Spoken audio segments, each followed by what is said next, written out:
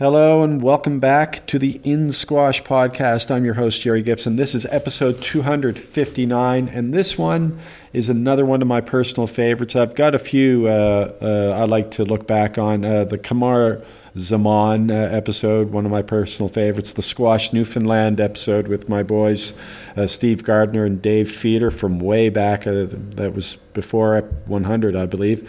And this rates right up there. Alex is a friend of mine, and we talk a lot about what he's been up to since he left and before he came to Dubai. We talk about his backstory, but the big thing here on this podcast is the Guinness Book of World Records for the longest squash marathon that he and his friend Mike Pierce broke this past September. The previous record was 38 hours, I believe, somewhere around that. Well, Alex and Mike broke that record. I think they got it to 40. And Alex comes on to talk about where the idea to go for the record, where that was born from, how it all played out. The huge team involved in that undertaking, the preparation that went into it, the aftermath, and the future, what's going forward, what other ideas they have that would be sort of born from having completed this mission. So, by the way, the proceeds of the event went to the Florence Nightingale Hospice charity. Alex tells us all about that as well. For your information, I have a connection with Alex as our teams competed against each other in the Dubai Premier League while we were both here together. And I always got along really well with Alex. I think we played in the league a couple of times. He got me in both occasions. I put up a decent fight, I think, on both occasions. And I really like Alex, a really good guy, and it was great catching up with him on the podcast. I know you're going to enjoy it, all the story, the backstory, his story, a little bit about our connection, and a lot more. But the thrust of it all is the world record, the Guinness Book of World Records squash marathon, 40 hours.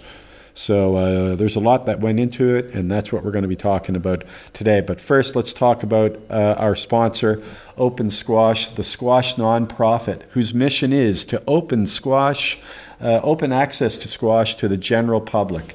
That's how they got their name, Open Squash. It's the expression of their mission statement. Their designation as a nonprofit means just that. They don't make a profit.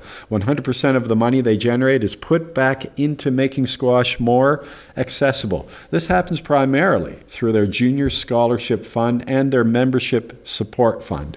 You should really check out their swag page, by the way, where they have a great selection of tees and hoodies. The Rally On tee, the Squash U Liberty tee, the Word Mark tee, and the Open Squash Zip hoodie. Check out all of this stuff at the link to the swag page. Check it all out on the website at opensquash.org, where all proceeds go towards the Junior Scholarship Fund, all the swag proceeds, I should say. Now, let's get this show on the road with Alex Preston talking about his Guinness Book of World Records Squash Marathon World Record, along with his partner Mike Pierce, here on episode 259. Alex, it's fantastic to see you again, and great to have you on the podcast. We should have done it a lot sooner, given so many things that we could talk about, but this one it's huge. The world's longest recorded squash match in terms of the Guinness World Records, and that took place. You went for the record last September, Alex. So we're going to get into that in a bit, but just in terms of maybe people who might not know who you are, give us a little bit of a backstory. If you don't mind, in terms of your squash and whatnot.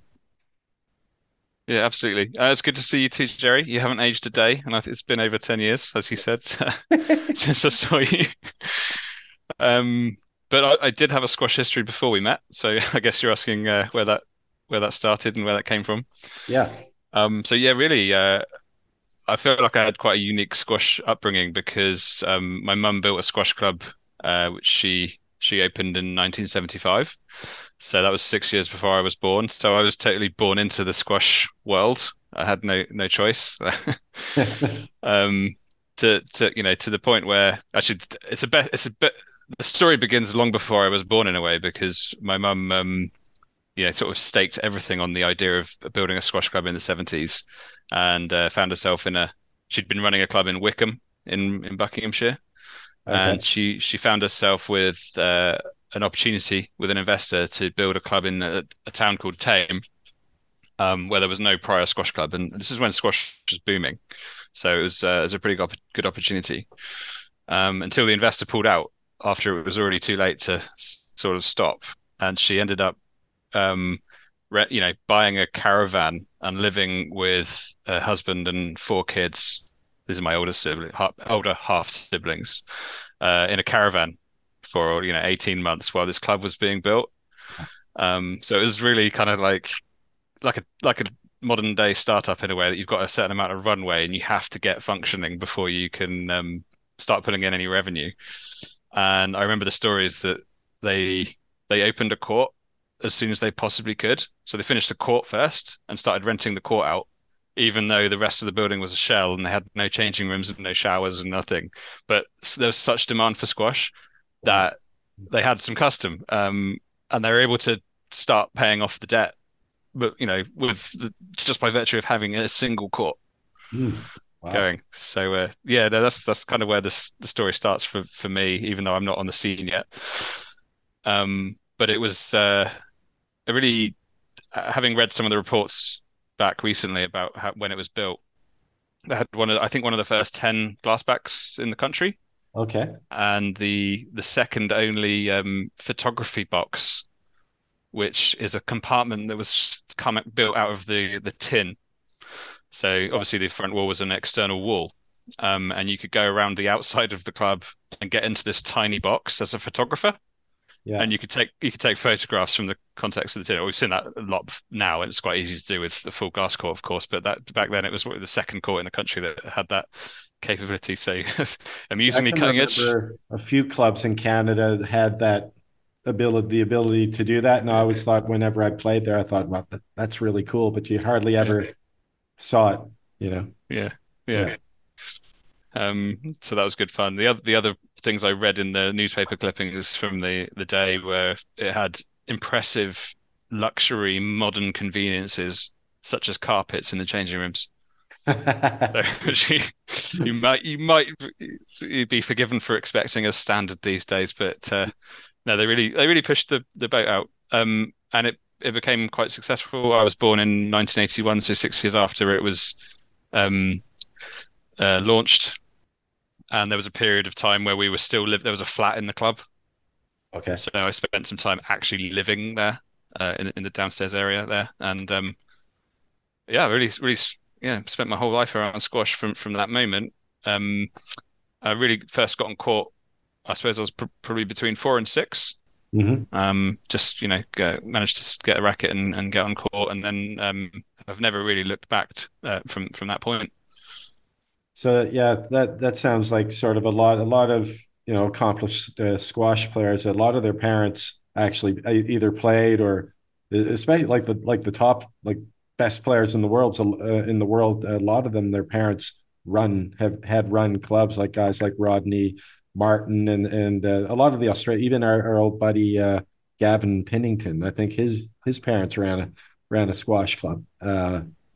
So yeah, Yeah. it's quite a common denominator there. But how about your junior squash days? Because how did that play out for you? Yeah, so kind of in a way late on the scene with that, which is interesting. So I didn't really travel outside the club until to play squash until I was at least 12, and then I didn't really get into that properly until 14. And even then, given my parents are so embedded and ingrained into squash, they didn't really have much time or appetite or desire to travel me around those tournaments. So I didn't actually do much of that.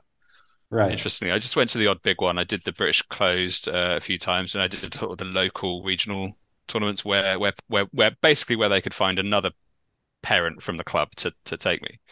Um, Yeah. but The county event is that yeah, basically what it is? Yeah. Yeah. yeah. So the county event, and then you've got like these other sort of local slash regional tournaments that aren't too far away, you know. Right. Um, but they'd often look to outsource that to like a someone else in the group, uh, which is fine. But there was enough like adult squash involved in the club, what I had like free and easy and encouraged access to. Um, so I didn't play as much junior squash as maybe some other people, but I certainly played a lot of adult squash and got into the sort of the team, you know, pyramid, if you will, quite early on, That and probably just helped your game a bit. I would imagine them playing older. I know I did a lot of that too, and it just sort of helped me maybe mature a little bit more yeah, as a player. And maybe sometimes juniors can be a little. It can be. It depends on where you are. Could yeah, be a little bit easier for you. So then no, playing the adults can truly. definitely, Yeah. oh, absolutely.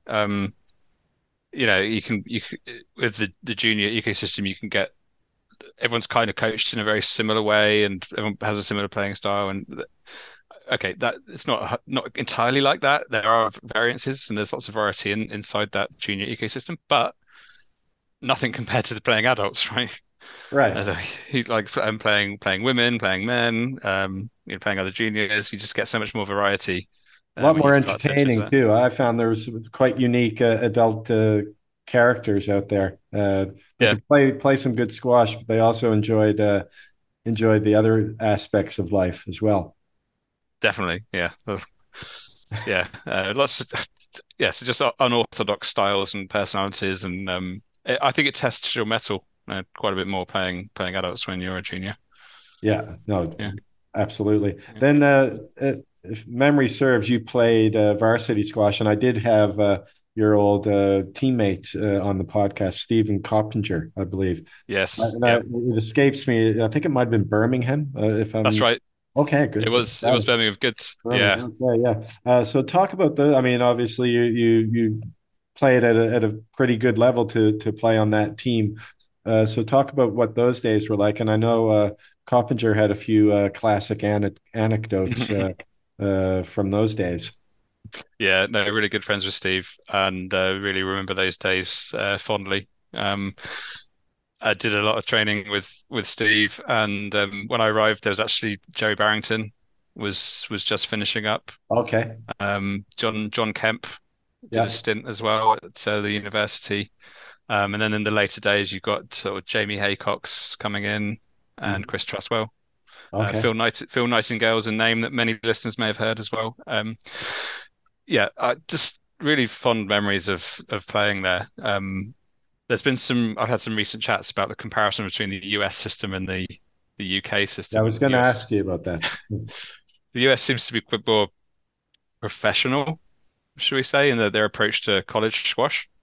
Right. It's quite regimented. You have a training session every single day. It's all quite organized, and that structure was there, but it was more once a week than once a day. So you've got to fill the rest of your time with either being productive and training, but you're organizing it on your own schedule and your own sort of impetus, or not, or doing something completely different. Maybe you're studying or partying.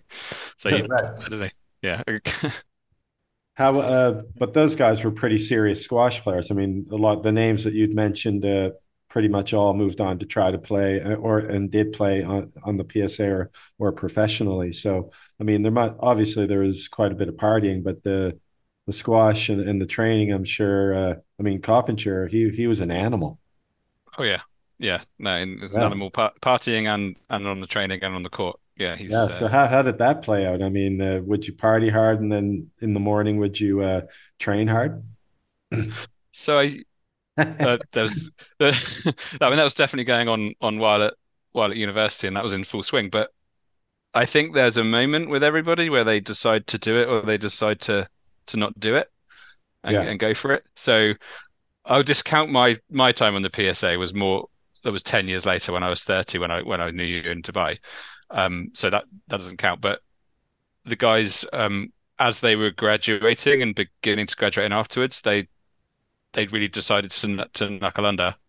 And Steve in particular told me of a moment where he decided to to really go for it because I feel like he continued partying, doing the tour for a while and still getting along quite well because of Mm. his sort of natural talent and ability to train hard and desire to win.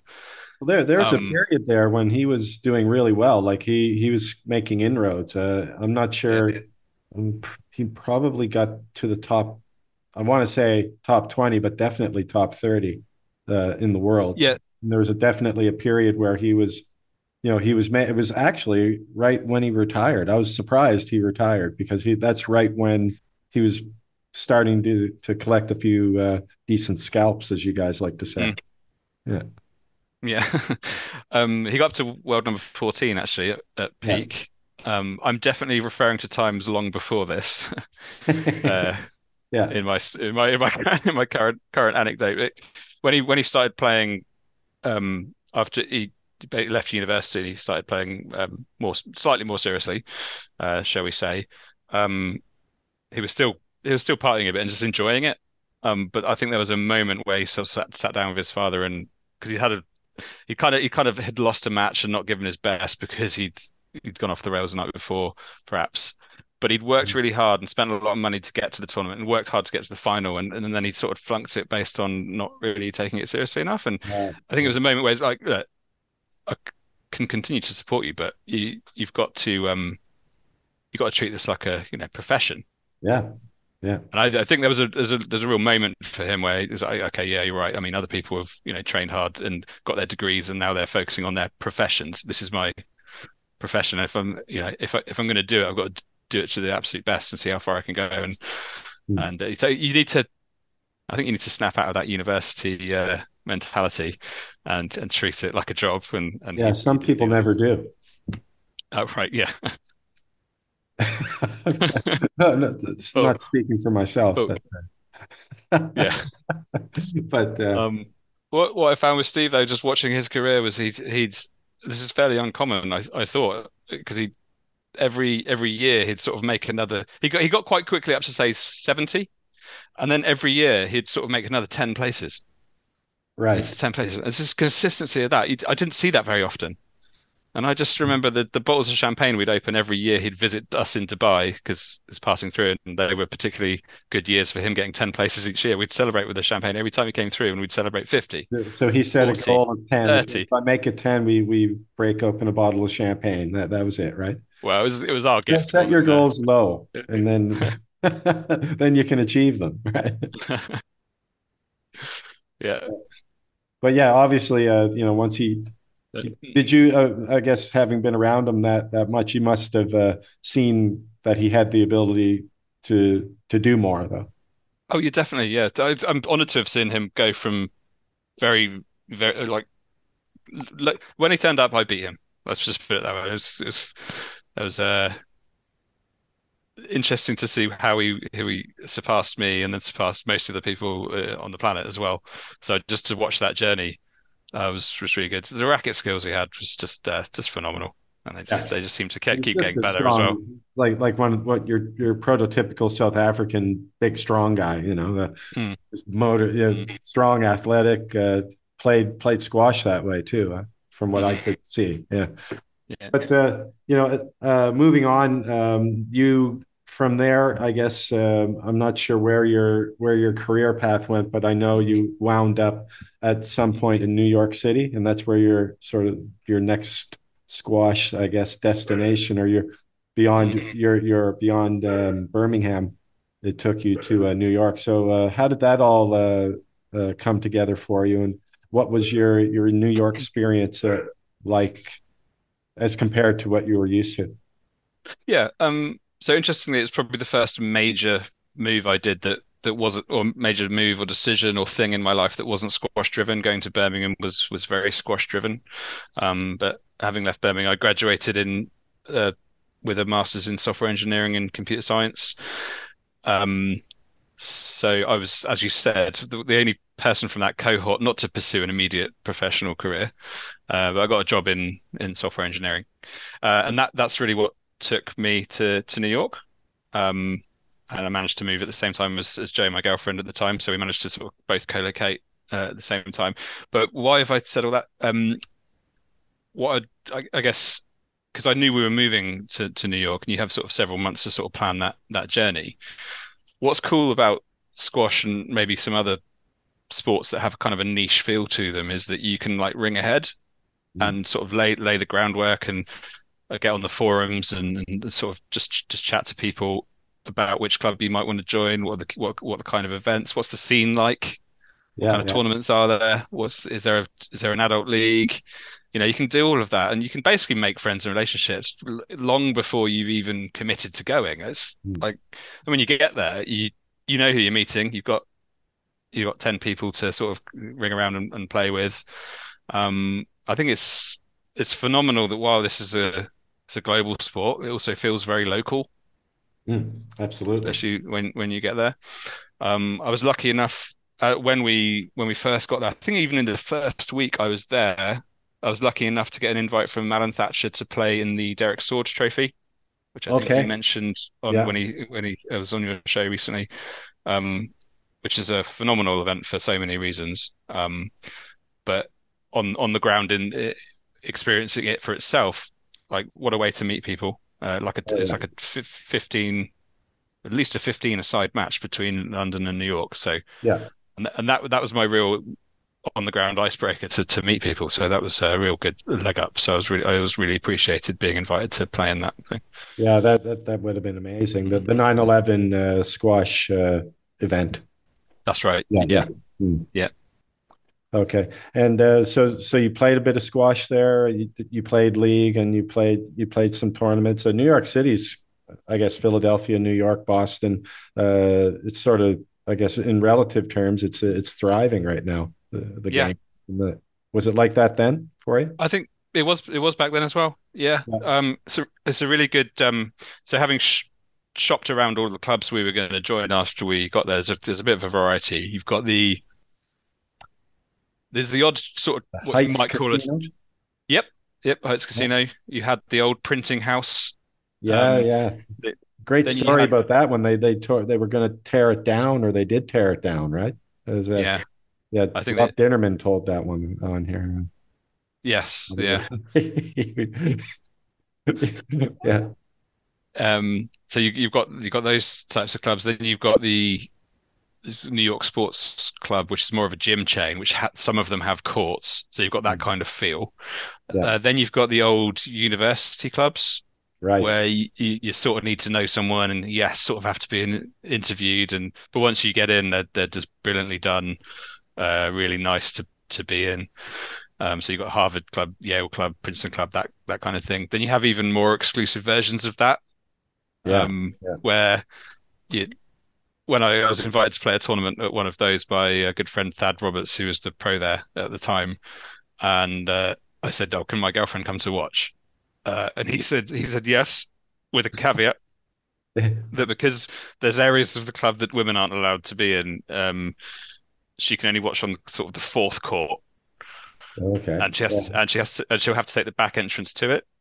So I was like, I, oh, yeah, the reason being because the the whole floor of most of the other squash courts was like an open floor with just open changing rooms and glass backs and really nice changing rooms with sofas and yeah. fridges with beers and but showers and Guys walking around with towels on. exactly yeah, exactly, so it's like just it's men only, so that sort of Yeah. stuff existed then, probably still does.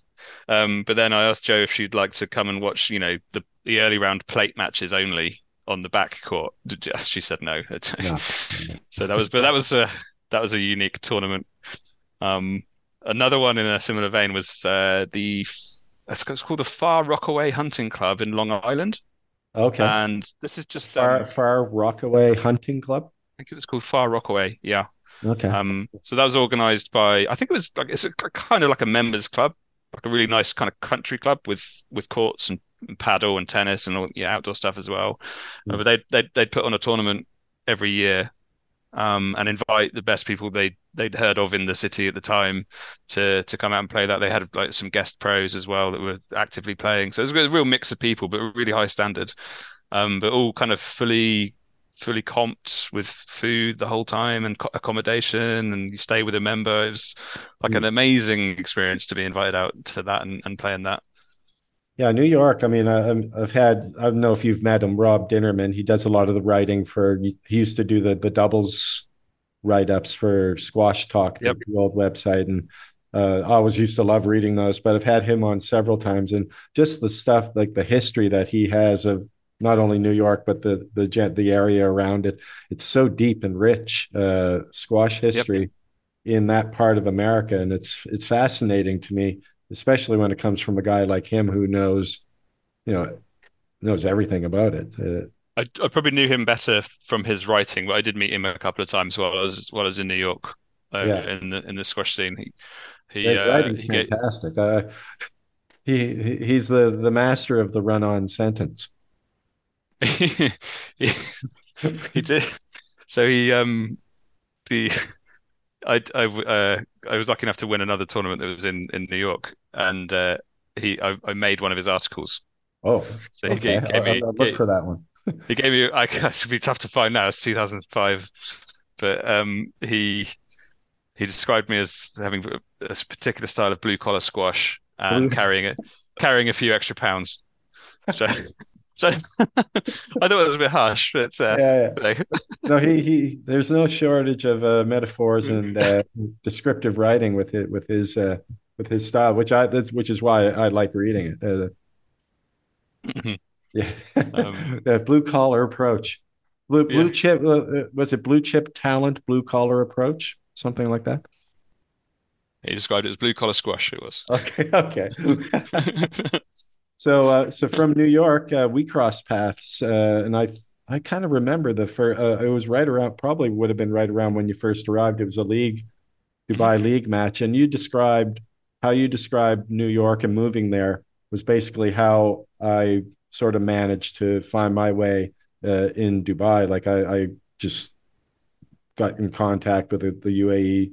There wasn't a federation, but people involved with it. Mhm. Guys at the Dubai now, just it was about a year after I arrived, they closed at Dubai Country Club, and that was sort of the Yep. epicenter of, I think, Dubai squash, anyways, and Yep. that's where the Dubai threes were held. And I think we Mhm. missed the glory days by a couple of years because once that place shut down, things sort Yeah. of fell apart. We got a little bit of good stuff, good squash there when we had met in a few years after. But as you know, things weren't always smooth and easy. But yeah, talk about Dubai and how you wound up there and your squash Yeah. experience there. Yeah. So when did you arrive in Dubai then? 2007. It was it seven. Okay, yeah. So Yeah, we arrived in late 2008. Um, yeah. So I picked up all the legend of the Dubai Country Club and the Dubai Threes, but yeah. never saw it myself. Yeah, The I reason actually we got to play at the Dubai Country Club. It was like the first place I played there when I okay. arrived. A couple of guys invited me to play, and then it was gone. Like a few months later, they just tore it Mm, down. So, mm, mm. How we arrived in Dubai, the company I was working for in New York, the software engineering company, we had an intent to set up a London and simultaneously a Dubai office. So I was offered to go back to London as a sort of a good idea to send the British guy back to start that one. But mm, I'd rather have not gone back just then. We were really enjoying being expats, so we'd had spent 3 years in New York at that point. So the option came up to go the Dubai route. So went for it, and my then girlfriend became my wife on the way to Dubai, shall we say? okay. Not in any kind of desperate way, but we figured if we were going to get married, we should probably do it by the book and do it before we arrive in Dubai, just because of So the way the culture. did you do a stop in Las Vegas or something? Or? I've made it sound like that, haven't I? Um, so these international relocations take many months, so it was by no means a rush job, but it all happened within the confines of 2008. Okay, yeah, So we decided we were moving in just sort of January. I proposed in sort of February or maybe February, March, and got married in August, and then we arrived in Dubai in early October. okay, So we spent the summer in London, just sort of right. detaching from New York, coming back home, doing some stag do's, getting married, and then went off to Dubai. October 2008. So I did the whole playbook again. I sort of rang ahead, figured out who's who. Darren So who Bradbury. was who? No, that was the whole Yeah, thing. No one yeah. knew who was who. That was the whole issue with Mm. Dubai, so, and they still don't know who's who. Yeah, fair enough. Well, so I just put out some feelers, and then Yeah, on Facebook, but Facebook was just coming into being then, so you could put some feelers out like that, and I got put in touch with Darren Bradbury, who's yeah, a very good player from yesteryear, from the UK, but he was coaching in Dubai. But all paths lead to Andy Staines, is what I discovered. yeah, So yeah. He was the man. I'd call him the godfather of UAE squash. Yeah, Yeah. he was the chairman of the Hmm. Dubai Country Club, as far as I know. I think he was. Yeah, Okay. Yeah. Yeah. So, you suss it out, you figure out which clubs you probably want to join, make a short list of the ones you want to go and see, and you already know who you're going to meet on the ground for the most part. It was, I guess, in New York, I found lots of people because I think back then it was a real destination for anyone from Britain going to coach there. So there were more ties. It was a bit thinner on the ground in Dubai, but that's partially because Dubai is like a worldwide meeting point for me, yeah, whereas New York is more of a very westernized, obviously. yeah, So while there were people that we kind of already knew and were connected to on arrival in Dubai, you've got all people from India and Pakistan and the Middle East itself to get to know, and you wouldn't necessarily have an existing connection to until you get there. yeah. So that was quite a fun element to the Dubai scene. Yeah, there and what I discovered is there were a lot of good players, like guys who, there was another Paul. I don't know if you knew him, not the Paul Johnson from the PSA Squash TV, but the other Paul Johnson who'd won several British national junior titles himself. But he hurt his knee. He tried playing a bit, but he was around. You had a guy like obviously Adil Makbul. Yep. I mean, he was one of the top juniors in the world when he was, 15, 16, and he just an extremely talented player, shot maker. Gavin was Pennington, Hmm. Yep. tremendous for a guy. When we were playing against him, he was close. He was over 250. He had to be over 250 pounds. He's a He big was boy. huge. Uh, He was, yeah. and he would move, and his ability to get around the court and was just impressive. I couldn't Yeah. believe it. Yeah. No, really nice player. Yeah. I particularly remember Asif Khan, Yeah, very yeah. talented, Oh, very very talented. talented and quite charismatic. A lot of I liked Asif. And of course a lot of Fahim. talent for such a small package. Yeah, Fahim as well at the Yep. Nasser Leisureland. I still remember Yeah. that match. I think it was the semifinal of UAE Open. You refereed it. But then you were playing the winner. It was me and Fahim. I don't know if Yeah. Yeah. yeah, That was at it was great. It was a great The match. Lakes Club, right? Yeah, That was at the Lakes Club. Yeah. yeah, Yeah. yeah, Yeah. yeah. Went to But five. it was so controversial all the way through that match that he's still digging out photos of frames and putting them on Facebook and saying, "Was this a let? Was this a stroke?" Yeah, yeah. Because That's a running joke between. we had a photographer, so there were a lot of yeah. But yeah, you did a great job. I thought there was the one where I think the ball was it was a front court let where he was trying to get a stroke. I think he deserved the stroke, to be fair, and you gave it to him. Okay, that doesn't Crucial sound point. controversial at Crucial all. point in the match, Al. Where was the video referee then? So yes. He would have it would have been upheld, I'm sure. But yeah, the squash scene there was in Dubai. I mean, one really good thing about it, I felt, was the venues. We had some Yep. really great venues. I mean, in the league, with Jumeirah Beach Hotel, the courts were fine. The setting though was amazing with the Burj right next to the club. Mhm. With the other squash facilities along that beach there. the Hmm. Aviation Club, which is iconic for. They host the tennis every year, the ATP Yep. tennis event every year, and that the locker room in there, you can see all the past champions and their pictures with the trophies and things. But that's a great venue, and then just some others around deeper into the like Fahim's club, the Leisureland Club, which was Yep. I thought quite an interesting venue. He'd always turn the heat up when Hmm. you Which was ironic because there was an ice rink out the back as well, like as part of the yeah, same facility, which was oh yeah, actually I said because it was the same airspace as the court. yeah, If you go back to where we sometimes ate the match meal, you could see this as the ice rink, and but they'd still turn up the heat on the court just for that extra edge. for that extra edge. Exactly. They didn't think we were fit enough to handle it, but little did they know, right?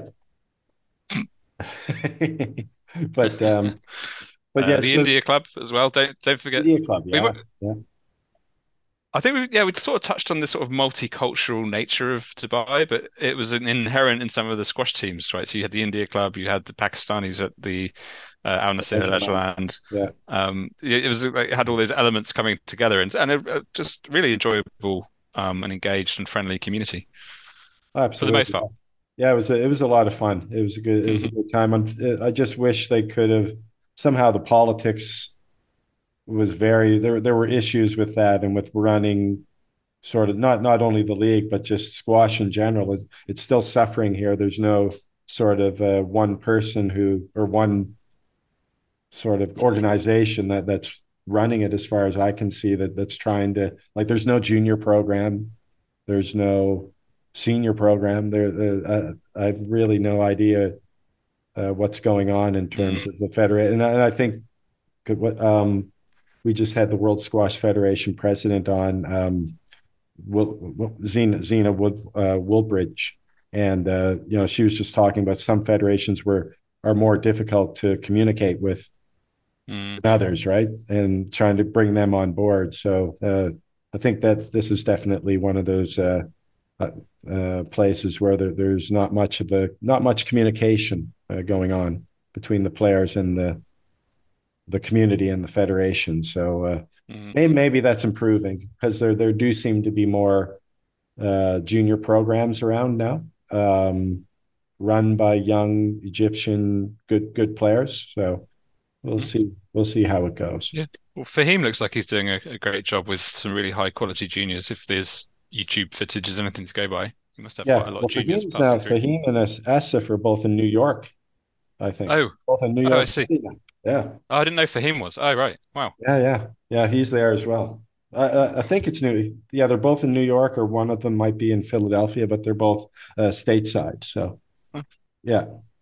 But Alex, you're here today. I mean, we've been a bit long-winded about your backstory, but you're you're here today to talk about your world record, and it was the Florence Night. The charity behind it is Mm. the Florence Nightingale Hospice. So first of all, before we you know why don't you just take us into how where it was born from, the idea to go for this record. I think you had a friend who had done it previously, right? Yeah, yeah, yeah. Okay. Well, I'll start with the hospice, and we'll sort of get that part sort of Sure. done. Yeah. And then, 'cause the story goes back a little bit further than before the idea for this was even conceived, so that it should all join up in the end. But essentially, my mum, who I sort of talked a lot about at the beginning of the show, who built the squash club, unfortunately lost her battle with cancer in 2021, which is yeah kind of heartbreaking timing because Mm. off the back of all the lockdowns as well was just Yeah. we were just beginning to come out of it. So and she'd been diagnosed shortly before the lockdowns. So it's just a horrible period for her and all of us, really. Um, so that was she spent some time at the Florence Nightingale Hospice and at the end, and she dedicated part of her legacy to supporting that. Okay. So immediately we not immediately, but we wanted to do something. And one of my employees and long-term friends from school, he suggested we do like a half marathon. Um, we both train for it and sort of focus on that. And it's a good way of, just processing it and doing a Right. challenge like that. So we did that, and we the local sort of running festival, Wendover Woods, and gradually we just got more and more people involved in it. We ended up with having 40 people who knew my mum or were part of the family or whatever, and or friends or members of the squash club that she built. Like we all just joined in and just ended up. We raised £8,500 for the Okay. hospice. Yeah. We didn't really set out to do anything like that. It just sort of snowballed from there. Um, so we sort of, I don't know. I felt like we wanted to kind of continue that momentum because it felt really good that we'd all done that. We did the running, and we had a big planned party for mum at the squash club, and it just all felt really good. So we um combined with that, my main company, which I now have run my own software company, Intrepid. We've been donating 10% of our profits to charity since 2018, with no real goal or aim. Just wanted to do something like that. But now we've wrapped all that into a foundation to honour the passing of my mum. That's why we founded it, but it's not the reason we're going to continue it per se. Called the Begondole Care Foundation. My mum was Okay. all about stepping out of the norm, all about stepping out of the norm. Yeah, yeah. She built the club from nothing, The and caravan story tells it all, I think. I mean, exactly. In in later life, while I was growing up, she was doing 400-kilometer bike rides around the Grand Canyon. She was doing Machu Picchu treks, and this is all for charity. So she's really pushing the boundaries. Given that she was quite old for such an active mum, I thought she was just active, but when she died, I'd sort of realised she was a lot older than all the other mums of my peers. But she didn't act like it. She was just very, very active and always challenging. So we built this foundation to honour that, and we're continuing to plough our 10% of profits from my small company into that, and we've got other corporate sponsors, and it's all got a little bit of momentum. Hmm. So that was all backstory to get to this moment where Well, I can another see the friend, connection for going towards something kind of unique, like what you were trying to do. That's the connection with your yeah, mom, right? yeah. Yeah. But what sounded like a good thing and sounded like a strength was actually sort of a moment of weakness, which was exposed by one of my long-term school friends, squash player buddies who we've just known for a really long time. Met him on the first day of secondary school. Name's Mike Pierce.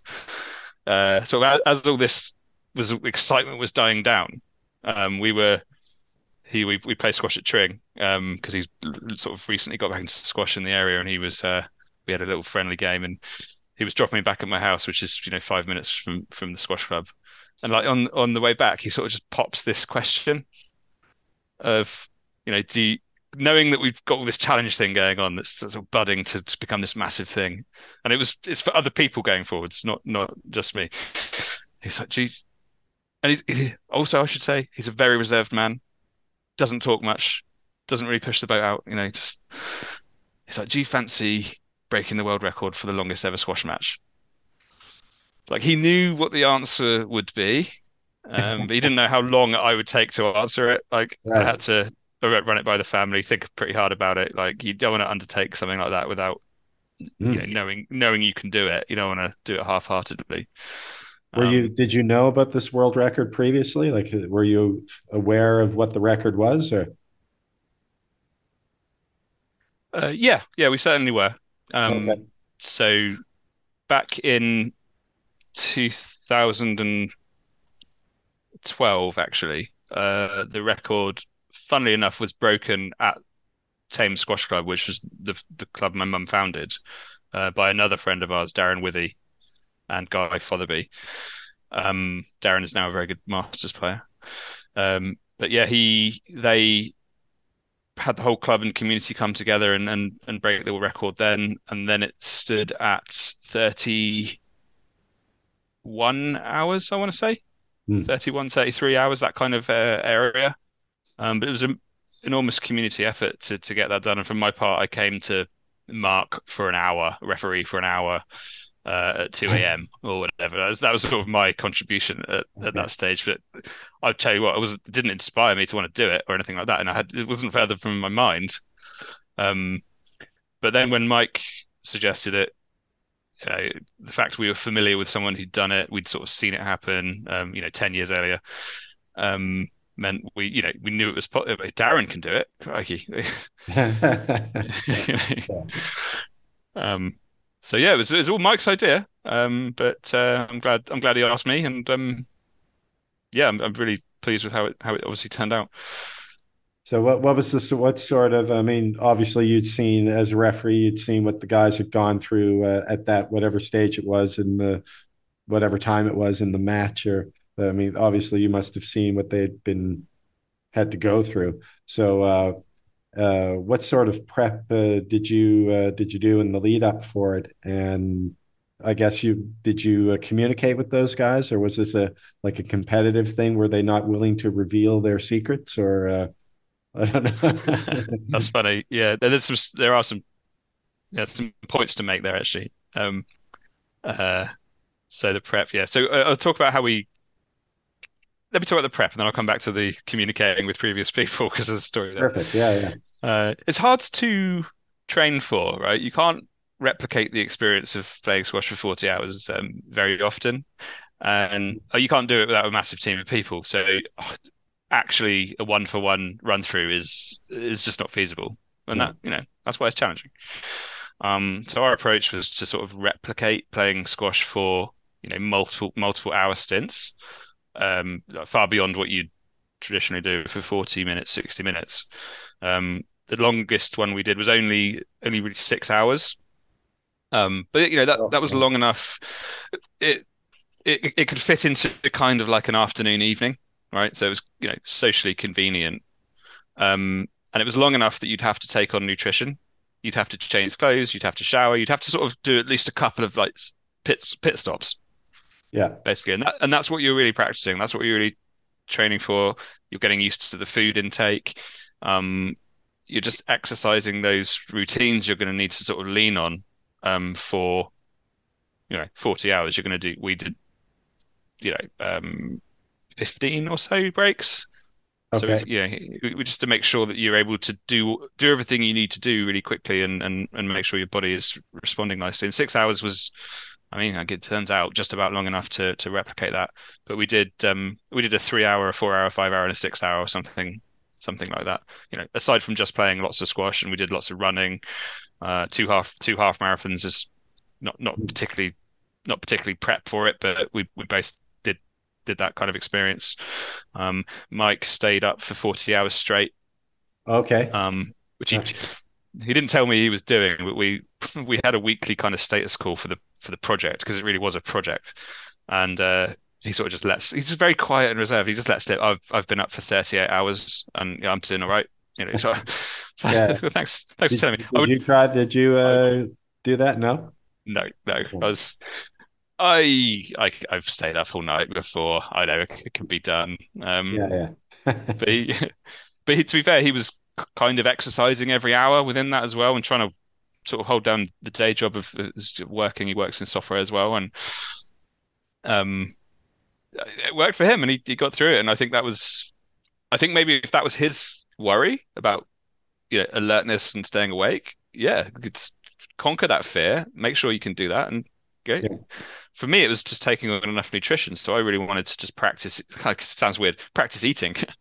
yeah, yeah. So both within the confines of the challenge, but also getting used to the type of food you're going to have to eat, just regularly. So there's a company in Tring where we did the challenge where I live, called Huel, which is short for Human Fuel, Okay, yeah. and they provide food for not just ultra marathon runners, but like long-term multi-day endurance events type stuff, and it's basically a fancy pot noodle, but it's all round nutritious with protein as well, and you just add hot water and you can basically drink it. Okay, And they do shakes and other sort of protein bars as well and stuff. They sort of donated a lot of free food to the challenge and essentially sponsored it from that side. brilliant. Yeah, But what I didn't want to do was turn up on the day, rock up with like tons of this stuff and just start consuming it. I wanted yeah. to sort of eat it in the months and weeks beforehand, just to sort of. You don't want any surprises, do you? To acclimatize. Yeah. Yeah. Yeah. So how did that play out? I mean, obviously you did you get any intel in terms of you would have spoken to Yeah. people about how to eat, when to eat, how much to eat, when Yeah. not to eat. things like that. So what sort of intel did you have there in terms of your nutrition? Yeah. So we had a really good friend called Nigel Patterson, who is a squash player as well. And he was around when Darren did his first challenge 10 years before. And Nigel is essentially a like an ultra endurance coach now. He's sort of Right. carved out a niche, and his Strava is something else. He's just 60K on his bike before breakfast. That's just a standard day. So he was able to advise us and give us lots of kind of advice on what kind of nutrition worked. And not too many carbs, can't take on too much, little and often. Little and often. Okay. Little and often. Yeah, yeah. So like keeping a date bar in your pocket and actually eating like having a bite per rally kind of thing, getting in Mhm. there, like taking a sip of water or some other electrolyte based I just energy wonder, is drink. that on the pro tour? Is that would that be illegal to bring the chocolate? I don't think so. I don't think so. I don't Um, know. but would it benefit you though? No, I'm just wondering. Just Yeah, generally, is it yeah. allowed? It's Yeah, I don't I don't know. I mean, you're not allowed to really do it, you know, you're allowed to towel ba- off now but, in the middle of the rally. but, Middle of the, based just based on club rules, you're not supposed to take food on court. But I guess we got a yeah, that special could be it. pass, Yeah, no, special pass that there. could be it right there. Yeah, no food allowed on the court. So there you go. Yeah, Okay. Yeah. yeah, we got a pass for that. Uh, Of course, yeah, yeah. But so take us through sort of the 30 the record you got the 38 hours, is that right? 30 was it? well, so 40, this sorry, is 40. yeah, Yeah, that's right. yeah, Yeah, so yeah. it's a record that seems to be broken every 3 to 6 years. Okay. And is it Um, predominantly UK based record? Like uh, Not exclusively, no? but largely. There was Yeah. certainly it was held by I think a father and son pair in New Zealand Okay. for a while. I think that they got the 35-hour mark.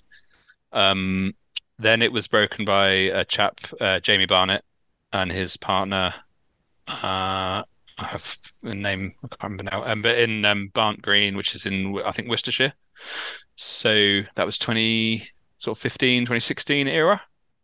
And they got to 38 hours, Okay. just over. So that was the existing record. So in terms of getting advice from previous people, we had this panic in the run up, probably in the last 10 days, maybe a week, of do the breaks count or not? So Right. the Yeah. rule the ruling is you get 5 minutes rest for every 60 minutes of continuous play. Okay, Okay. so So you who made these rules? Like where do these yeah rules where yeah do they come from? Guinness sort of accredit the world record, and they have basically a marathon and endurance marathon sort of set of rules, and Okay. it's the same for every sport basically. So you do an hour of continuous play, then you get 5 minutes off, and there's other sort of rules that contribute into that. And then there's some sport specific rules, but they're fairly light. You just have to be actively playing the sport with a referee present, and um, that's Keeping score where like how many like did you guys actually keep score and yeah, like yeah, how many games were played during that yeah. It was about 600 games okay. in total. Yeah. No, so yeah, we had uh, an on duty official and well, a marker and a referee, which Yeah. acted as witnesses the whole time. We had in shifts, we had like a what we called a helper, but they're really like an on duty project manager. They did 4 hour shifts, and they were in making sure everyone was doing their job, recording all the evidence, documenting it, signing off the witness statements, Okay. Yeah. ensuring that the triple cameras were functioning. So we had 3 different video feeds to make sure we didn't miss it. You make sure the clock was visible in the feed and the clock was still ticking, and that we had our break, our minutes break were being tallied up. Those 5 minutes we earn every 60, that was written on the glass back, so we knew what the breaks were. Yeah. And then we signaled to them to say we'd like to take a break now. It'll be we'd take a mini break or we'd take a big break. We had sort of two protocols Yeah. for that. Um, Overall, we had sort of 60 volunteers that were contributing to this effort. So it was I think in the weeks that were running up towards the event, in the months running up to it, it was all about us figuring out the challenge and the rules and the training.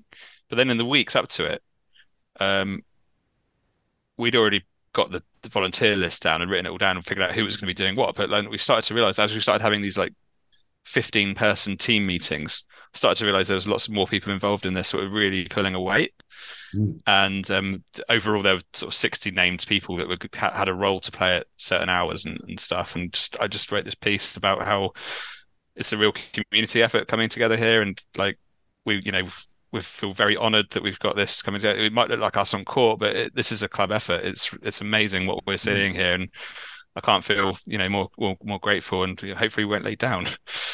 Yeah. But Well, the YouTube footage, I saw a little bit of it. I think it was more like the end, and I yeah, mean, you guys could barely lift your rackets. yeah. But you did. I mean, you were playing, and how did it like in terms of the actual squash? Like, what from what you can recall, how did it all start in terms of like energy wise, and then like, did you have a plan just to sort of play some rallies, or did you play seriously a little bit at the beginning, or how did that all play out?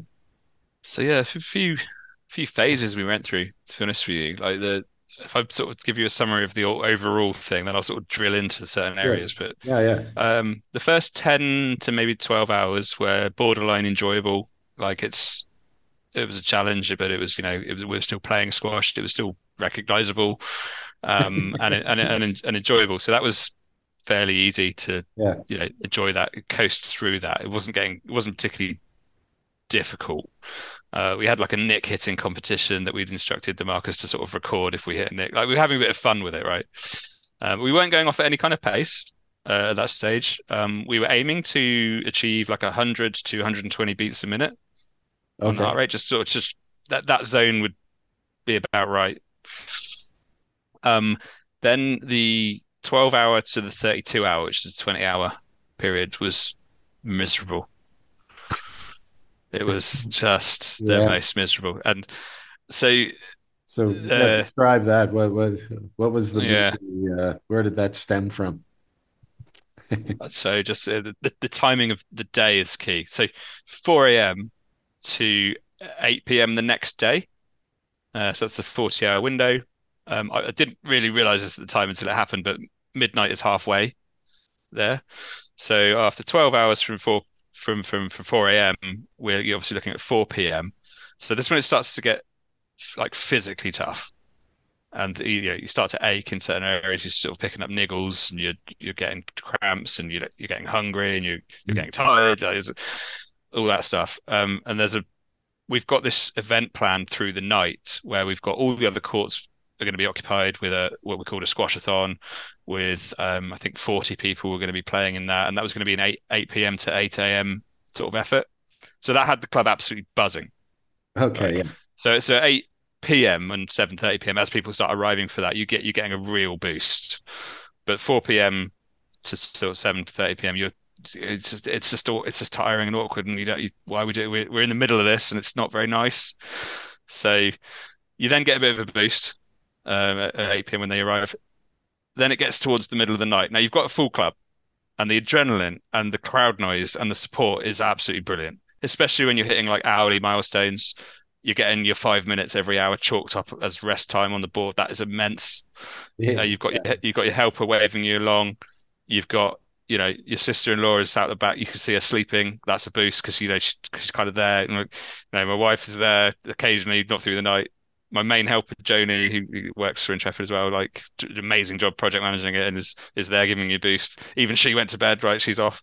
So that you got all these emotions of you're kind of half, you feel supported, but you've got people leaving. And just through the night, there's a sleep deprivation thing that kind of kicks in. But really, honestly, that isn't a real challenge because you've got the adrenaline of playing. So there's Yeah. no kind of like you're not like, oh my God, just stay awake.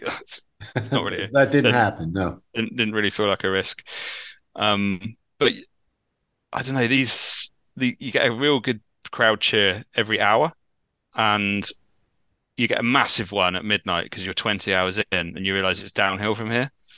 Um, so you just have to sort of just get yourself to these milestones and then take the adrenaline you get from the crowd and just use that to get to the next one.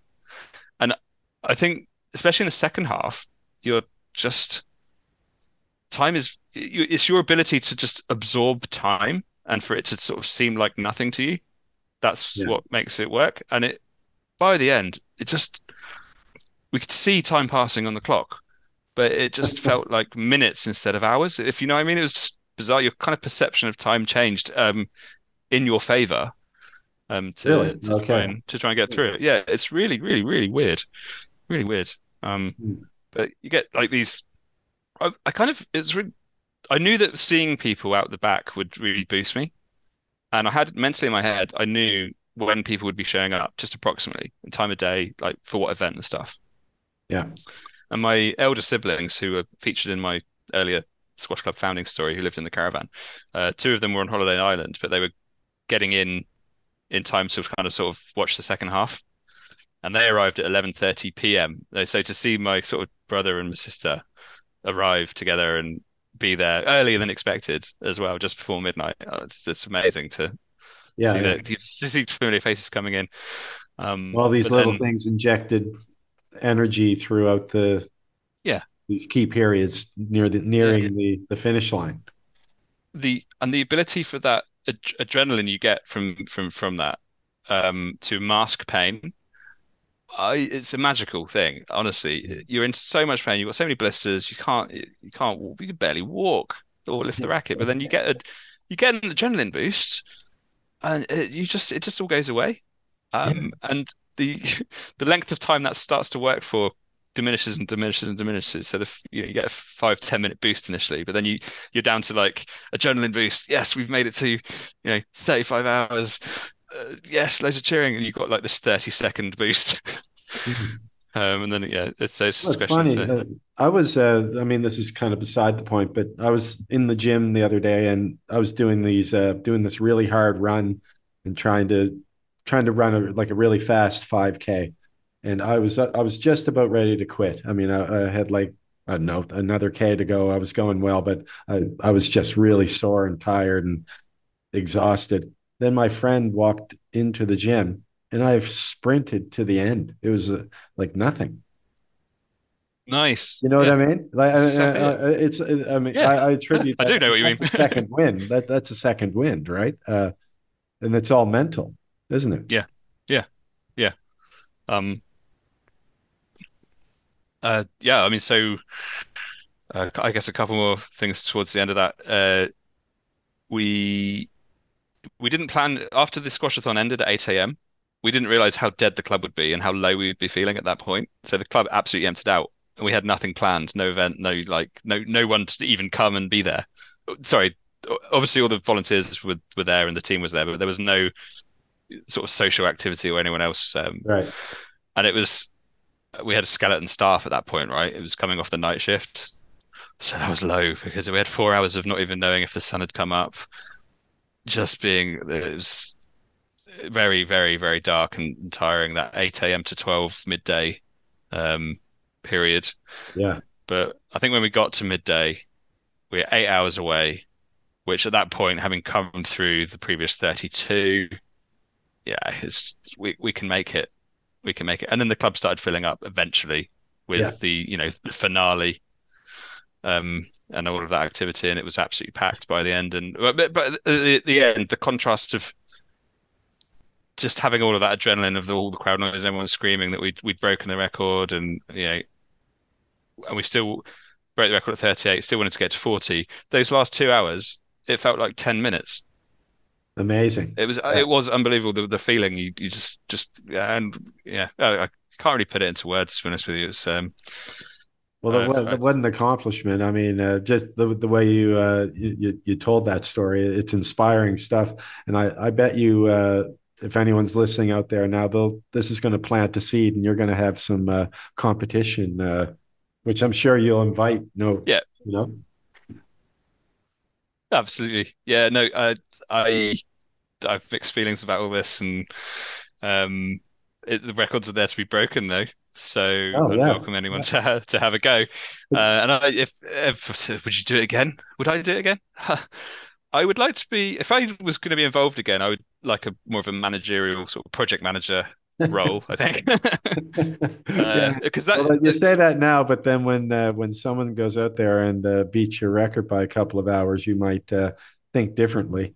I You, might, I yeah, might. I know you're a competitive guy. So, but I was just I mean, you've been great with your time, Alex. Just in terms of the aftermath. I mean, I did see some pictures of what you had to go through in the aftermath there. Just talk about that. Sort of what was that like, and was there a period of recovery, and how long was that? How long did that take? Um, yeah. So well, I suppose just immediately after, just have to mention this, not for sponsorship reasons, but the chairman of the club did bring us on a Guinness each, which we drank Of course, we drank on the court. I guess we got special dispensation for alcohol on the court as well, which was nice. yeah, That was nice to drink. But then I just sat around just chatting and getting being congratulated by kids came to hug you as if you're a celebrity. It was like really surreal. But we were sat there for 90 minutes. Again, that felt like 3.5 minutes we were sat there, but we were there for 90, just absorbing up the atmosphere and just beginning to rest. Um, it was the 50th year of the club being in existence. So there was a party and a disco as well. So went through, tried to get involved in that, you went and to the disco, did you? I After did that, actually. No, this I is getting did. I did. better. I did, and I think to account for that adrenaline, I still had a lot of that adrenaline going on, and having a dance was did quite a lot more fun than playing squash at that point. So my body was like quite up for it.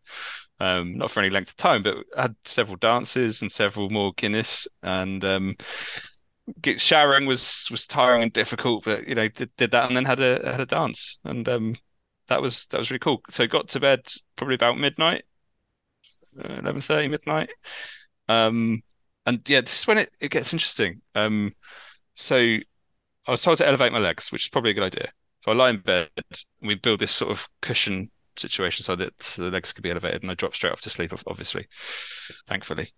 But then I wake having almost a surreal nightmare in the middle of the night, as if I'm attached to an intricate life support machine. And but I'm completely paralyzed. I can't move my legs. So my legs are in utter pain, but I can't kick cushions away. I just physically can't get recruitment over my legs to do anything. So I had to wake my wife up and help me to unstiffen my legs and kick the cushions away and just change position. That was pretty frightening because that was actually So quite extreme pain. that wasn't like a cramp or anything. That was just I think it could have been like just literal full body cramp. yeah, Like every single muscle was done. So what are you going to do? You haven't got other muscles that you can use to decramp the cramping ones. So you're right. screwed, right? Uh, so then the next day, woke up pretty early, actually, and just hobbled down the stairs. And I'm not going to lie, I just sat in the hot tub for about 7 hours, Right. and that was it. That was sort of Seven my hours, couple of recovery. Guinness. Yeah, a couple more Guinness. It was a relaxing, boozy day, I must admit. But then I think what you're asking is what was the path back like? Yeah. Um, so I would say like getting back on court for the first time after maybe 7 to 10 days, was probably as miserable as any of the experience on court. The every single strike of the ball, every single step was utter misery. There was just so much pain and fatigue in every single area of the body. Yeah. Obviously, that gradually dissipates. Get on court, once every few days, just try and get back up to it. And it was 5 to 6 weeks before I could honestly say I'm playing with no ailments, no pain. Right. So quite a lot of weeks. But then after that I was feeling perfectly fine again.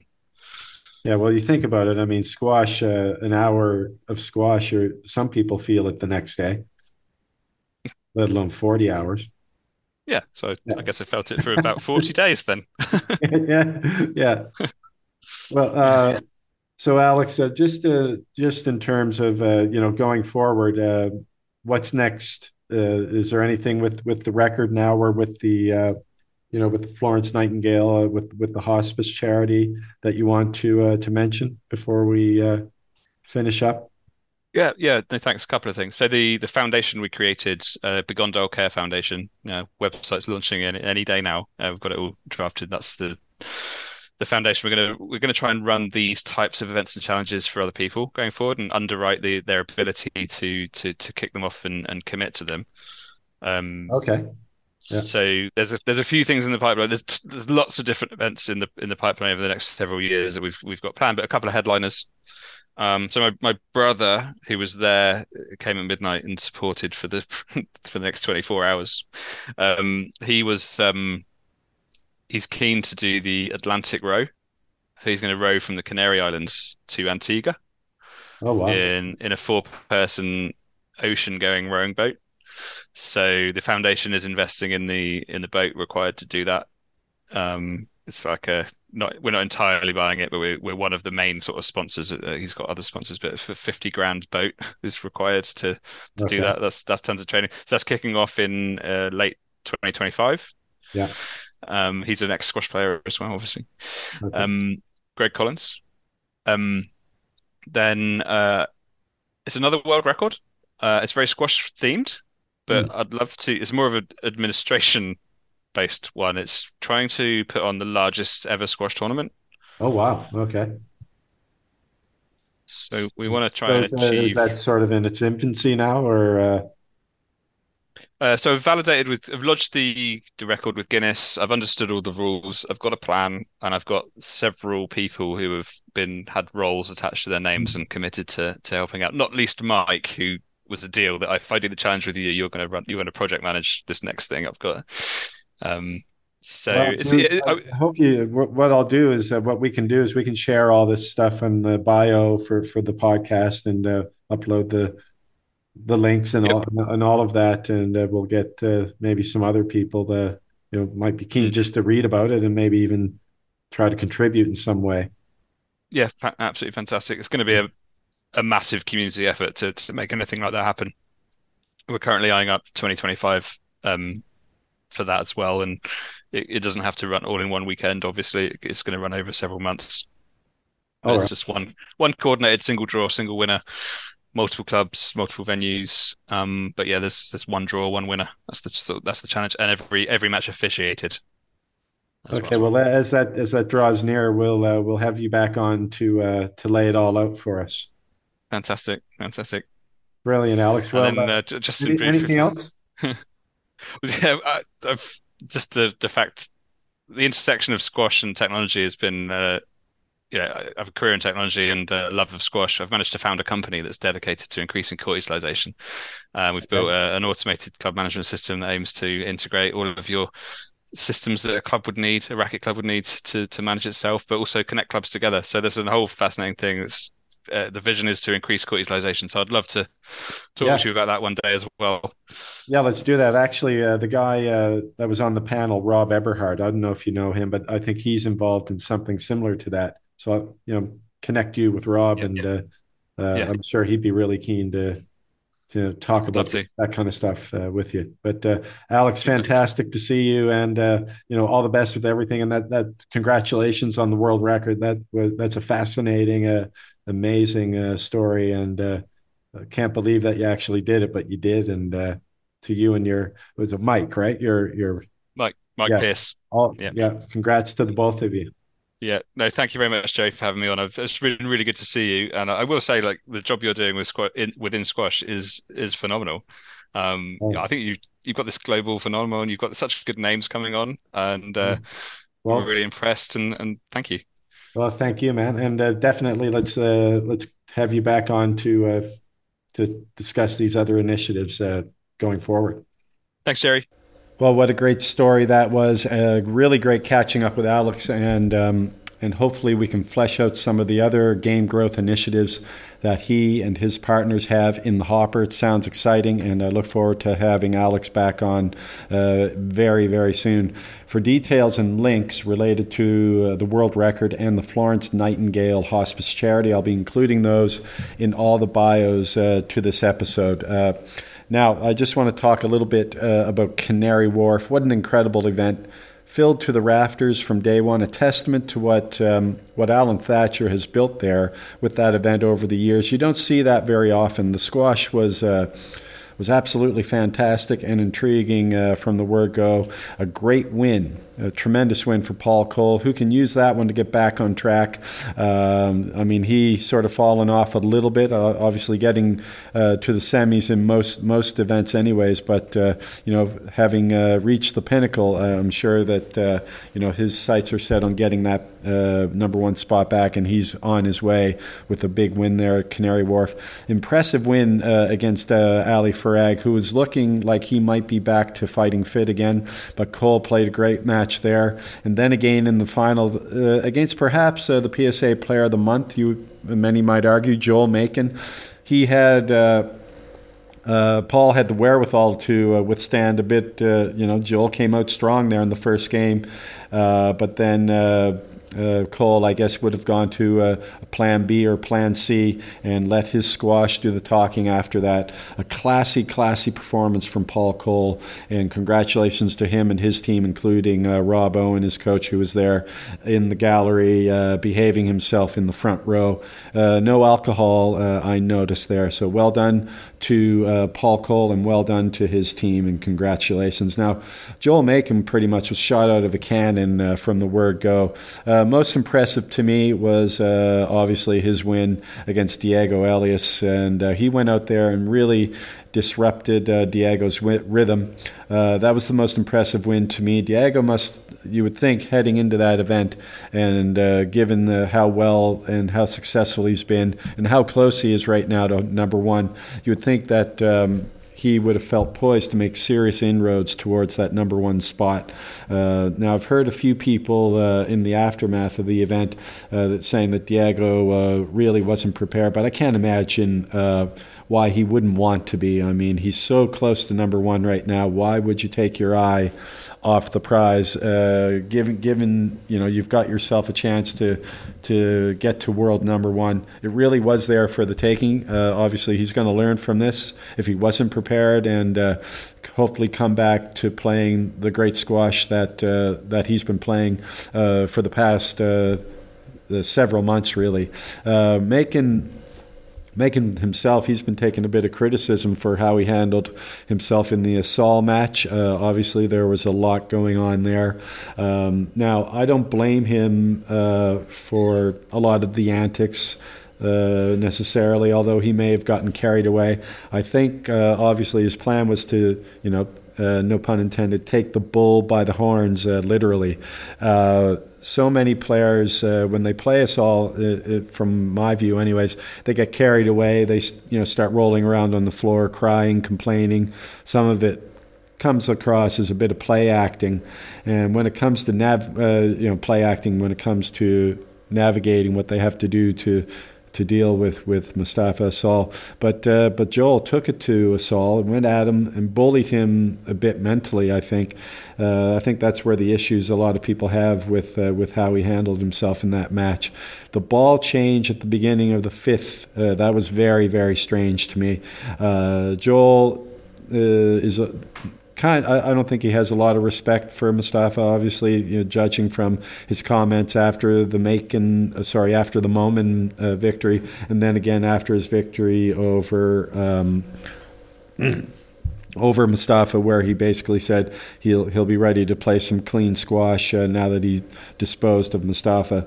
But that really sort of, that sort of mentality bled into the match against Mustafa. He's played him before, dealt with the issues that he finds are difficult to deal with. And having lost, I'm sure, a few times, he decided he needed to take a different path. Now, at the end of the day, to me, anyways, it's up to the officials to deal with that kind of stuff, and particularly with that ball incident in the fifth game. John Mazzarella, who I've had on the podcast. Great guy. Not sure what he was up to. He definitely lost the plot there. Not sure why he didn't allow Asal to check the ball. I guess Joel got caught up, in the heat of the moment.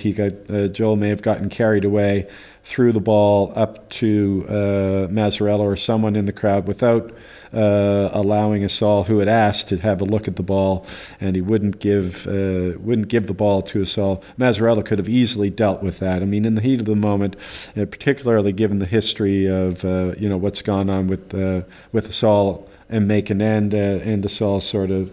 The history that he's had with many players and officials on the tour. The official has to take the initiative there, and he's there to temper these types of situations. I couldn't believe it, though. I mean, Mazzarella, he kind of played along with it. Really disgraceful in that moment, I think, on his part. Now, personally, maybe Joel was wrong, but I don't blame him for getting caught up in the moment. He had a game plan, and somehow perhaps he felt he didn't want to extend any olive branches at that time. He definitely probably got carried away, but I think by giving in or maybe extending an olive branch, he's going to take his eye off the prize. The officials, again, they have to step in and take care of those situations properly and not play along with it. And I'm not sure why Mazzarella didn't sort of step in there. But anyways, regardless, a great event for Joel. He took out, he looks so strong, and he's definitely upped his game over the past couple of months, taking out Elias and then Diego Elias, Tarek Momin. He looked very good there. He had a game plan against Mustafa Asal, as I said, and he went at it in a different way. And I think in some ways there's a bit of a template there. We don't want all the matches to look like that, but we also, I think a lot of players, they might take something away from that and sort of go out there and take the bull by the horns and don't start rolling around on the floor and complaining to referees. Take matters into your own hands. That's not really how that played out, really, with Macon and Asal, but I think that was kind of the idea that Joel had in mind, to sort of take matters into his own hands, and he certainly did that.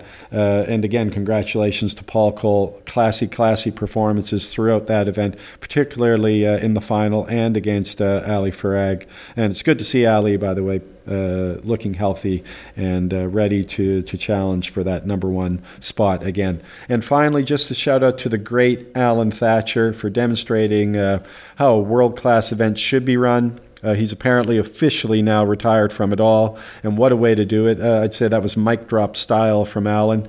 All the best to him in his retirement. Many thanks, everybody out there, for listening to the pod as well. We've got Jethro Binns coming up very soon to talk about the Squash Skills Power documentary, which is going to be absolutely amazing. I've had the good fortune of seeing part one, and it's Netflix worthy. I mean, this stuff is fantastic. JP, as we all know, is box office both on and off the court, and in this case, we've got the best of both worlds. We've got JP footage from on the court and JP off the court, with the documentary style thing that's being put out here by Squash Skills. So really good stuff. Looking forward to that, and looking forward to talking to Jethro about that first documentary, and then also the two more that are upcoming. So stay tuned for that one, and hopefully we've got a few more surprises coming up as well. So stay tuned for those. Many thanks again for listening. Everybody, all the best with your squash, and we'll be talking to you very, very soon. Goodbye now.